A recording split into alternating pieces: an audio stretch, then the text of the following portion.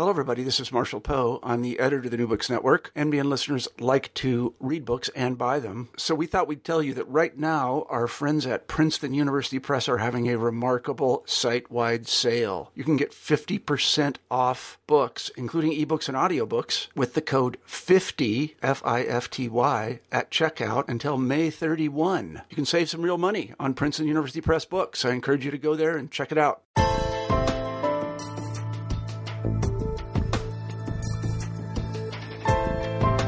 Hi, and welcome to New Books in Genocide Studies, part of the New Books Network of podcasts. My name is Kelly McFall from Newman University, and I'm the host of the show. Today, I'm thrilled to welcome Suzanne Brown-Fleming. Suzanne is director of the Visiting Scholar Program at the Jack, Joseph, and Morton Mondale Center for Advanced Holocaust Studies at the United States Holocaust Memorial Museum. She's also the author of two books. The first is a study of the American Cardinal Aloysius Munch, one of the key figures in shaping German and German-American responses to the Holocaust in the years after the end of the war. Her second is the brand new Nazi Persecution and Post-War Repercussions, the International Tracing Service Archive and Holocaust Research. The book is part of the museum's invaluable series collecting documents and analysis entitled Documenting Life and Destruction. The cornerstone of the series is a set of volumes looking at Jewish responses to the Holocaust, but it also includes a number of more specialized volumes. For those of you interested in learning more about the series, you might check out the interview I did about a year ago with Jürgen Matthäus, the editor of the series and the author of a volume about the Einsatzgruppen in Poland in 1939 and 1940. Suzanne's contribution is distinctive. It examines the recently opened archives of the International Tracing Service and imagines the ways research in this archive might contribute to our understanding of the Holocaust. To illustrate these possibilities, she includes a variety of examples and narratives that are in turn moving, insightful, and occasionally chilling. I'm looking forward to talking with her about this, and so with that, Suzanne, welcome to the show, and thanks for joining us on New Books in Genocide Studies. Thank you for having me. So let's start out maybe by asking you just to say a little bit about your background. How did you come to be a professional historian, and how did you come to be interested in the Holocaust? I have to say it was a bit of an accident, really. I was studying history at University of Maryland for my PhD, and I was interested in American-German relations in the 1960s, and I had had this interest primarily because of my own personal background. My mother is German, and we spent lots of time in Germany as children, but there was no background at all on the Holocaust, and I took no courses on it. So that was really a black box, but one that I was pretty unaware of. And so I had gone to Maryland to work on the 1960s and German-American relations, and following my first visit to a concentration camp with a group of fellow students, really by accident, I decided to start asking some questions both at home and also intellectually and academically, and asked my advisor if I could switch my topic to post-war Germany, and specifically to German Catholic thought about the Holocaust and Nazi atrocities. And luckily for me, Jim Harris at University of Maryland was a wonderful guy, first of all, and second of all, an expert on 19th century anti-Semitism, so knew something about issues relating to prejudice and anti-Semitism. So he supported it, and I more or less self-taught, read everything I could, and ended up totally starting from scratch on the dissertation, which my husband didn't find the wisest move at the time. It did elongate the years of the dissertation by, maybe 2 or 3 extra years. Oh, you did well then.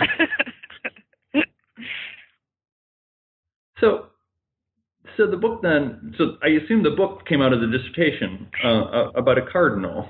Can you talk a little bit about it? Yeah. Absolutely. My question,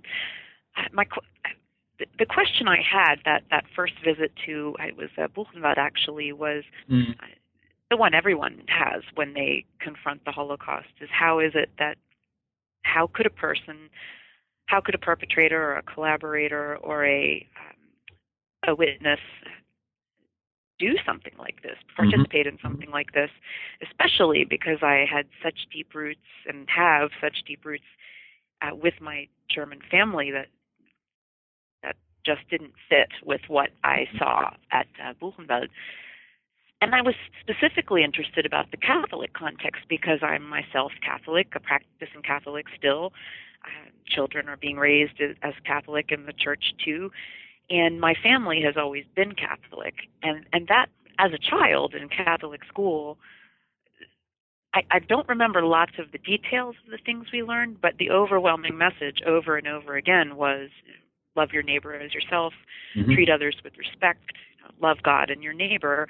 And to suddenly find myself confronted by a part of Germany which was 40% Catholic during the Nazi period that had done something like this, I couldn't understand it, not on an intellectual level, not on an emotional level, not on a moral level as a Catholic.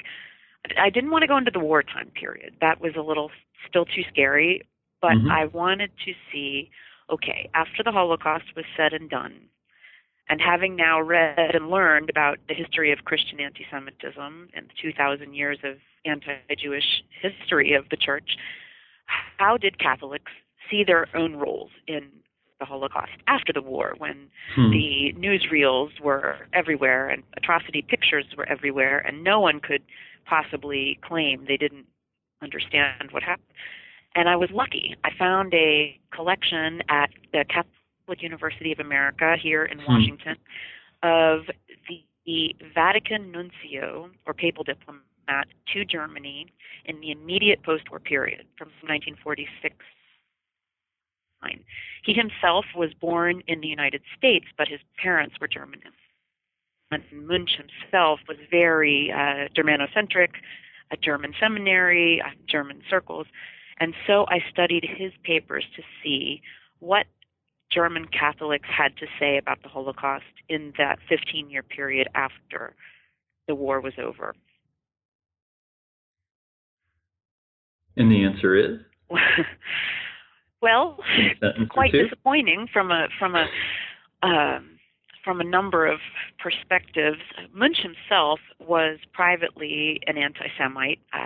He wouldn't say so in public speeches, but in the private writings of his diary and in private exchanges, it was clear that he held all the anti-Jewish prejudices of the teachings of the church of his day, which didn't change until the mid-1960s. So that was disappointing. German Catholics who wrote him were largely responding to something called a pastoral letter, or I guess the sermon, for lack of a better word, that Munch had published in the United States before Easter, lamenting the suffering of Germans in the immediate post-war period, critical of the Allies, critical of starvation, accusations of starvation policy and deindustrialization. He was very pro-German. And so German Catholics wrote him saying, "You're our hero. You understand that we suffered. You understand that we were anti-Nazis. And those nasty Jews are really causing such a problem in Germany today. And you understand that too." And so that was disappointing. Probably most shocking, actually, was the American Catholic response. Munch's discussions with his American counterparts, both on the military and clerical level, were also quite anti-Semitic. And this was a surprise for me as an American. I just didn't realize that the United States itself was not exactly free of anti-Semitism in the late 1940s and 1950s. So he was not someone we would admire in the post-Vatican Church. I'll put it that way. Post-Nostra Aetate Church, and that being the official teaching in the 1960s that anti-Semitism is a sin, and hatred of Jews is a sin. No, it's interesting. I'm teaching a class now. So for those listeners who don't know, I teach at a Catholic university, and our general education program requires all students to take 4 upper-level gen ed classes, and one of the ones I teach is the Holocaust and its legacy, and I co-teach it with a theologian. And it is fascinating to watch the students try and wrestle with their own faith and the experiences of the church and try and come to some kind of understanding about what that experience of the church means for their own lives and for their interpretation of their relationship to their faith. It's painful. It's difficult. It's still hard. I wish it were a better history. It's very difficult. There's no question. I remember those first struggling feelings as in my early 20s when I first was confronted with this. It's genuinely difficult.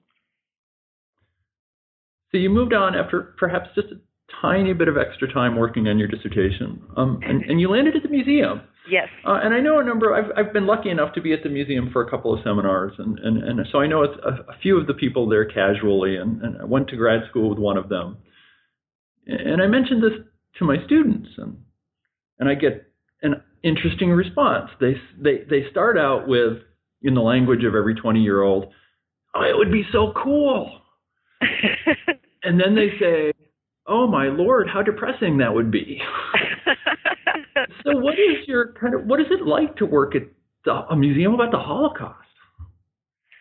Well, I love it here. I've always loved it here. I've always felt at home here. I started actually as a fellow when I was writing my dissertation in 2000. I had gotten a 3-month fellowship to be on the 5th floor where the library and the archives and the Mandel Center are, to start tying up my conclusions and writing things down. And so colleagues that I have today were there in my formative years when I was trying to pull together my dissertation and turn it into a book. And it's an extremely supportive environment. I think what makes it a little different from maybe a university setting or an quote regular office setting is all of us are committed to the subject, and so it makes us kind of all in the same boat together.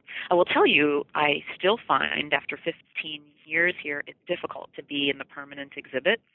It's a very tough exhibit, and I go into it when I am touring donors or touring friends, and I always come out struggling, and I don't actually walk through the exhibit itself on a regular basis. So it really does impact me, and the day it stops impacting me, I think maybe is the day I should stop working here. That makes sense. Well, let's turn to the book, and maybe the basic place to start. What is the International Tracing Service? So the International Tracing Service is, what's distinctive about it is it's the largest formerly closed Holocaust archive in the world. And it only opened in 2007. And it sort of defies logic because the war has been over since 1945, and one thinks, well, how can there still be a huge, millions of pages deep Holocaust archive that's closed? That's ludicrous. And in fact, it's got a really interesting history. It was a tracing service, like the name says. The original archive is located in a small town called Bad Arolsen, Germany, near the town of Kassel and not so far from Frankfurt. And it's where the Allies chose as a location in 1945-46 because it was right in the middle of the 4 different occupation zones of Germany: the French, the British, the Russian, and the U.S. zone. And the buildings were intact. It had been an SS barrack, and in fact, a very high-ranking SS member is from that town. And so those buildings were centrally located and intact. And when Allied troops came across documents as they were liberating concentration camps or receiving letters, or they sent them to Bad Arolsen, Germany, for the purpose of tracing, so that when, let's say, a survivor was looking for her brothers or her sisters or her parents, she would write to Allied authorities, and naturally Allied authorities were flooded with such requests, and so they sent them to one centralized tracing service, the International tracing service. And for decades, this archive/tracing service functioned as a way to find missing victims. Mm-hmm. It makes it very unique because unlike most archives that are organized by, let's say, whoever issued the documents, whatever agency issued them, these documents are organized by an individual. They are put together to try and establish the fate of an individual victim. And so there might be on one, Esther Cohen, a lot of information about, let's say, Auschwitz from German documents so that the tracing staff could figure out where she'd been, what she'd been through, where she might be now, etc. So it's an amazing resource, and has only been available since 2007. I should say, for students of the subject and for those interested, while the archive itself is in Bad Arolsen, Germany, there are digital copies that are located around the world. Yad Vashem has a digital copy that's usable. The Wiener Library for the Study of the Holocaust and Genocide in London has a copy. We have a copy here at the Holocaust Museum. The French and Belgian National Archives have a copy. The Polish Institute for National Remembrance has a copy. So research in these archives, one does not have to travel as far as Germany. Usually they're a little closer than that.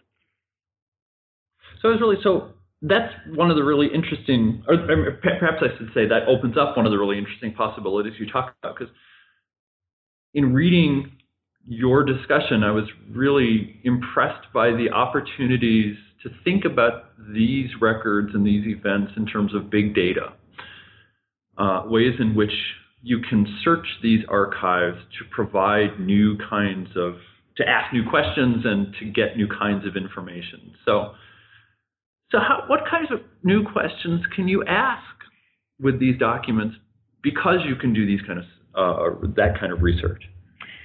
Well, it's honestly, the sky is the limit, and it was a struggle at first.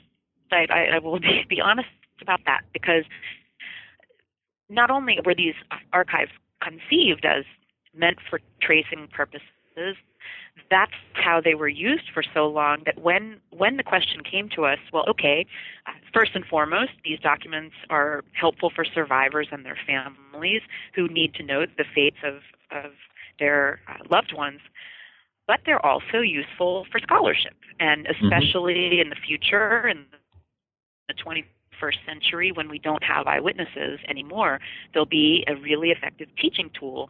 And then I was given the challenge from my boss, Paul Shapiro, who opened the archive, actually. He's a museum staff member, to think about them differently. How would I do that exactly? And I tried to take lots of big steps back, and I started at something of a personal level in that the chapter 2, you might remember, is about a small town called Lahnstein. Yep. And that chapter came about because I was on my way to Germany to be by my uncle's bedside at the end of his life from cancer. And I thought, I wonder if you put just the name of a small town into this keyword search, what you might find. And because I was going to Lahnstein the following week, I used Lahnstein. And I was amazed that hundreds and hundreds and hundreds of documents from all across different parts of the archive popped up. And this is a town of 15,000 people that you can walk to from one end to the other in 2 hours. It's not a big place. And I thought, well, this is strange. And I just started digging and looking at the different documents. And it turns out that in this tiny town, there was a slave labor camp for Jews specifically, very unusual on German soil. There were several forced labor camps for so-called Eastern workers, or Ostarbeiter, for prisoners of war from all over Europe. There was a displaced persons camp. I couldn't believe it. I couldn't believe it. And so many sites that I knew intimately appeared different to me when I read them or saw them, in the case of a couple of maps. in the ITS. But the lesson of that for me was, okay, one use of many is to do a regional study. One could look at a town or a region or a particular displaced person's camp or a concentration camp, or if there are physical borders on something, that is one way to use the archive. Take a camp or a town or a place and just look deeply across the archive at what was going on there during the Nazi period. So that was one approach. Another thing that in many ways my mentor on this, Paul Shapiro, suggested that I do. He said, okay, a quarter of this archive is with regard to Jewish victims.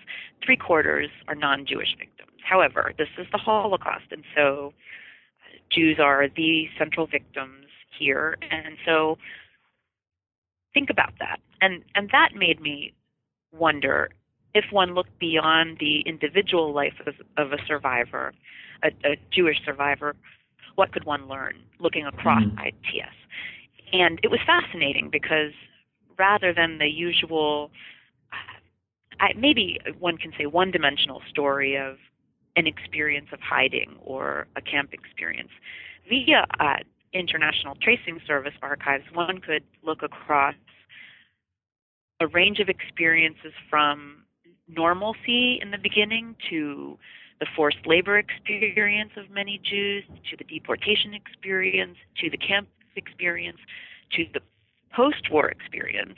And that was probably the most revealing, because I have to say, especially in the work that I do, I've gone to many talks of survivors who've lived rich lives and had families and been very successful in overcoming a difficult task. And it's almost a triumphant story. And that feels good for the audience. The audience wants to think, see, it all came out okay in the end.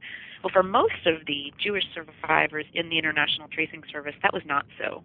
They didn't marry and have families. They couldn't find steady employment. Many couldn't even get out of Germany because they couldn't find a visa. No other country would accept them. They didn't have family left. They were broken for decades afterward, and you can see that struggle in the archive as well, and that was very, very moving for me. Another way that I wanted to think about this was using the concept of time.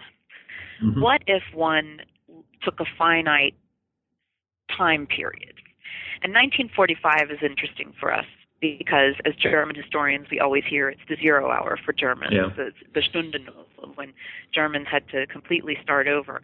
And I thought, well, it would be interesting to go from January 1st, when the war is still going, through the summer when the Germans are defeated and everyone is discovering what has happened, through the fall when everyone's beginning to rebuild. What if I went from January 1st to December 31st to see what the archive held? And that was a really interesting chapter to write. And then the last approach was, and here I think about students today and teaching today, not so many students are going to come to this with a Jewish background or necessarily even a Christian background. They're not going to have personal ties to this like I did. And it's a natural question to think, well, where's my connection to this? Well, it turns out that in the International Tracing Service records, there are victims from nearly every nationality and ethnicity you can imagine, from the Middle East, from Africa, from Asia, from Latin America, who somehow ended up in displaced persons camps post-war in Germany or Italy. And that was really rewarding. And I try to tell some of their stories as a way for, let's say, an Asian student to see, oh, my goodness, I have a connection to this, and then to go on and get deeper into the material. Yeah, I was really floored by that. I learned a lot from that chapter. But I don't remember if it's the introduction to that chapter, but in one of the introductions, you make the comment that most people see the ITS as simply a source of information about particular victims. And I thought, yeah, that's me. That's what I always thought until I read this book. But you point out that you can actually tell a lot about the perpetrators, and it gets to use something of an outdated schema, the perpetrators and the bystanders as well. Yes, absolutely. I mean, it's one of the strong interests in the archive before it was open was actually by governments who were trying to find collaborators in their midst, because, I mean, today we know all the names of the big camps and the small camps and everything in between, but in 1945 to 50, when, let's say, a Ukrainian guard at one of the death camps was trying to get out of Europe and go to Canada or the United States, like the John Demjanjuk, very famous example, who was just finally convicted in Munich, he could say the name of a death camp, and the interviewer wouldn't recognize it, and gave him the International Refugee Organization stamp of approval, and off he went. And so in the decades following the war, governments contacted International Tracing Service to say, do you have a file on this person or that person, this perpetrator, that collaborator, to use in trial material? And that's a really fascinating use of the records as well. And on a more kind of ordinary day-to-day level, one of the most interesting things that I ran across was the story of a young teenage girl, German woman, not in any kind of category where she would have been persecuted in the Nazi regime, who just was in a small town doing some kind of sewing job that she was very bored with. And in late 1944, she got an opportunity to be a guard in a concentration camp near Hamburg. So she took it as a career opportunity. And I know you've had Wendy Lauer on this show before. She took it and became, I think, head of a small unit of these female guards at this camp. And when a British prosecutor asked her, and the copies of the trials are in the ITS documents, so did you ever hit anyone? And an answer that we're used to now, maybe once or twice. And just this very ordinary woman who I'm sure would have just been a seamstress and never worked in a concentration camp except for the extreme circumstances that she lived in. And then once she was in those circumstances, she quite easily became a perpetrator, quite easily fell into cruelty. And so, yes, there's so much to say about ordinary Germans and ordinary collaborators of every ethnicity that are in these archives. And just one more point on this, because it was a difficult point for me. In the case of Lahnstein, my mother's town, which is so small, when Jewish houses, so-called Jewish houses, were set up, where in the mid-1930s, the Jewish population in the town was moved to particular so-called Judenhäuser, Jewish houses. Their regular property was taken away. This was all done very much in the light of day in a very small town, and the labor camp that was established in an old mining facility was right on the outskirts of town, and today is actually part of the town. So this was all very visible, extremely visible. And I had heard my whole life from my family, we didn't see anything, we didn't know anything. Only after the war did we realize what all of this meant. Well, that's just patently false. And ITS really brings that home. Yeah, you titled that chapter, Our Mother, Our Fathers. Where does the title come from? So that's actually something I'll come back to, because it's the movie I'd like to recommend. There was I don't know whether you saw it or viewers saw it, but there was a mini-series in German called Unsere Mutter, Unsere Väter, that came out in Germany in 2013, and it is available in English. It's called Generation War, with English subtitles. The producer is named Nico Hoffmann, and he was born in 1959 in Heidelberg. And he wrote this film. It's a film about 4 young Germans none of whom are particularly strong Nazis in the beginning of the movie, one is Jewish and becomes a victim, one becomes a nurse on the front, and to become Wehrmacht officers, and the things they do in the course of the war. For Nico Hoffman, the director, it was a conversation with his own father, who was in the Wehrmacht. And I'm not sure if, I'm trying to remember if either his mother or his father was very unrepentant about the Nazi past. And it was a conversation that he wished he'd had with them, is the way he describes the movie. And I've watched it quite a few times because I can relate to the title. Really, I could relate to, because when one grows up around completely normal people who have jobs and tend their homes and tend their pets and their children and like to go out for Friday beer and go visit the local castle and are completely benign, for lack of a better word, to then suddenly see this ugly face on those same people and those same places and sites that you can't imagine, that you just can't relate to, is really something. I asked a lot of questions about my own family after I started this work, and the answers weren't good, and they weren't very redeeming ones.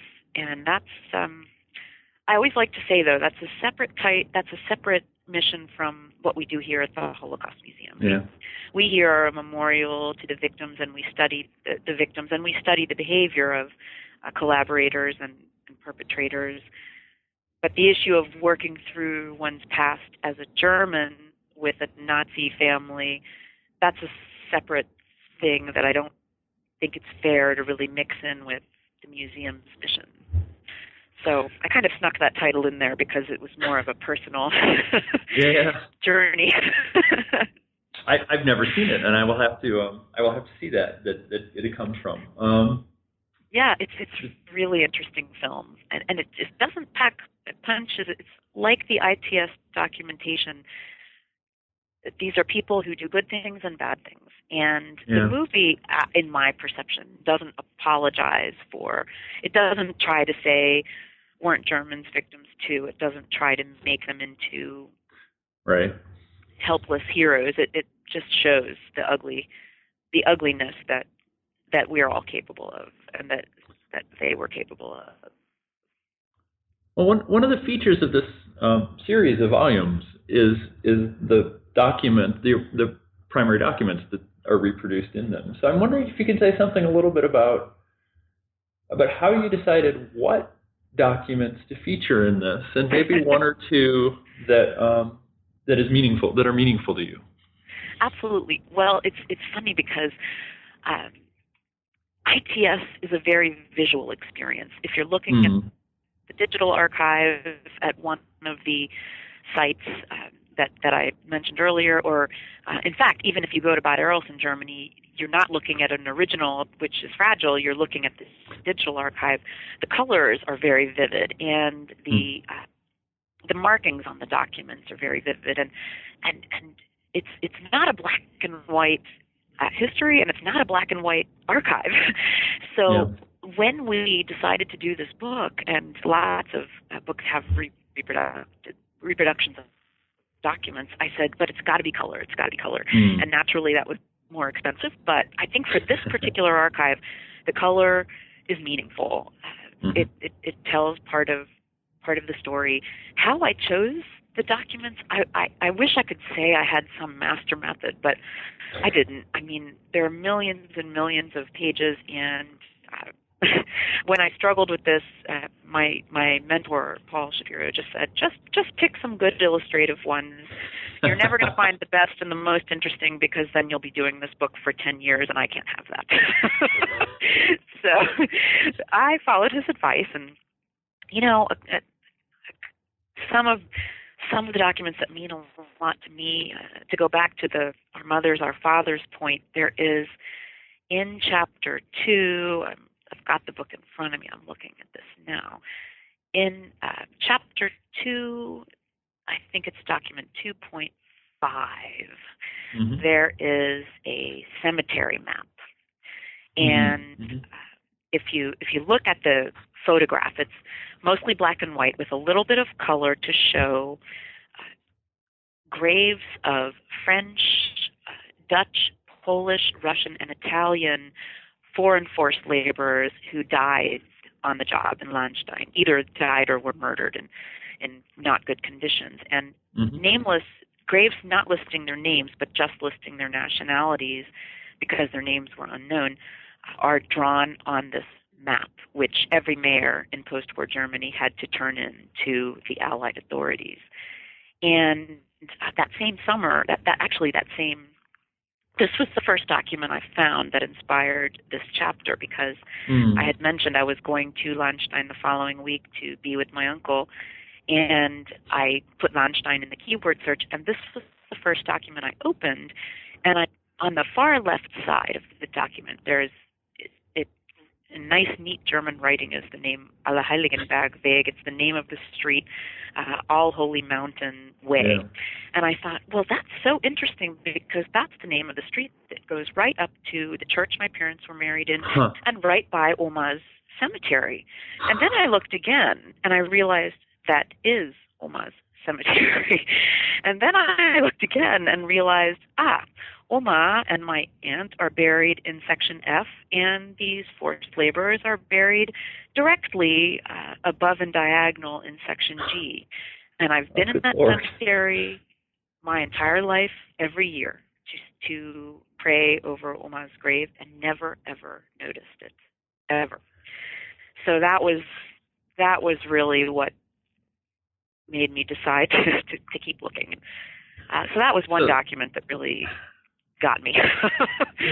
So the lesson of this interview as a whole is that historians and history is far less logical, rational, systematic process than we like to pretend. Well, I don't even pretend. It's not very logical or rational for me at all. Well, I know you've got another engagement that you've got to get to pretty soon. But quickly, what kinds of things is the museum doing? I know some of the listeners in the audience are graduate students or academics. What kind of things is the museum doing to help people become acquainted with these documents and the research opportunities they offer? Well, we're campaigning hard to get the word out. Lots of people in our field have now heard of the International Tracing Service, but usually in the context of tracing and for finding information on victims' families. And again, that's the most important use of the archive and always will be.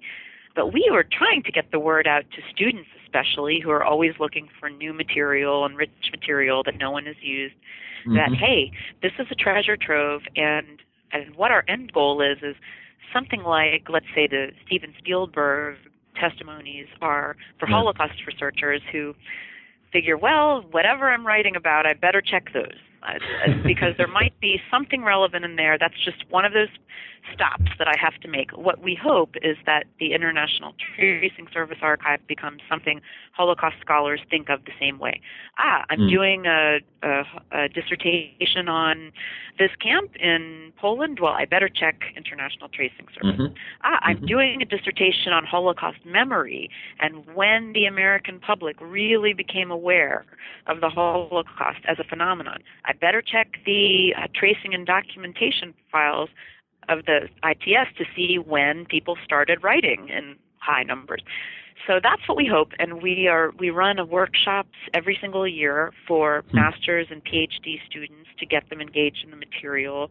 We try to be a regular presence at conferences to talk about the material. We've expanded internationally. We're doing a seminar for Polish professors in Warsaw in September, which is really exciting. We've done a number of workshops in London at the site of the ITS Digital Archive there. We are going to Germany in a couple of weeks, actually, to do a workshop there. So we just hope that 10 years from now, this will be old news if someone hears this interview.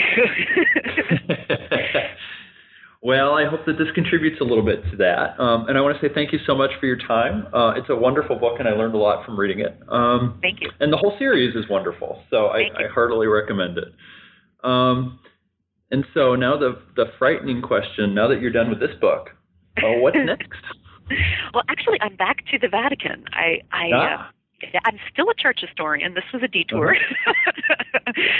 Basically, another exciting thing that the museum has is a copy of the 1922 to 39 materials from the Vatican that cover the papacy of Pope Pius XI. And we have had these here in microfilm and digital format, not in total, parts of, since 2006. And I have been working on those to see what is the relationship between the Vatican in Rome, the German Catholic Episcopacy, and the Nazi states from 1933 to 39. And that's been neat to get back to that. So I'm back to my Catholics and trying to understand and document what they knew about, were attracted to about, were not attracted to about Nazism in that early period. Well, it sounds like a fascinating subject. I wish you well on the research, and I hope that when you're done, you'll come back on the show and talk to us about what you found. That one I have sworn to my children will not come out until they're in college. They're like, Mom, no more books till we're out of the house. I understand. We were talking before the show, I have relatively, they're a little older now, middle school and elementary school, and I always have to be careful what book I keep on my bedside table at this point. Absolutely. Well, thanks again. And like I said, hopefully when you're done, we'll have you on the show next time. All right, wonderful. Thank you so much. Have a great day. My pleasure. Take care. Take care. You've been listening to an interview with Suzanne Brown-Fleming, author of Nazi Persecution and Post-War Repercussions, the International Tracing Service Archive and Holocaust Research. If you enjoyed this interview, you can listen to previous podcasts through iTunes or from the webpage for New Books in Genocide Studies, part of the New Books Network of podcasts. I hope you'll join me next time when I interview Andrew Wolford, author of This Benevolent Experiment, Indigenous Boarding Schools, Genocide, and Redress in Canada and the United States. Until then, thanks for the download and have a great month.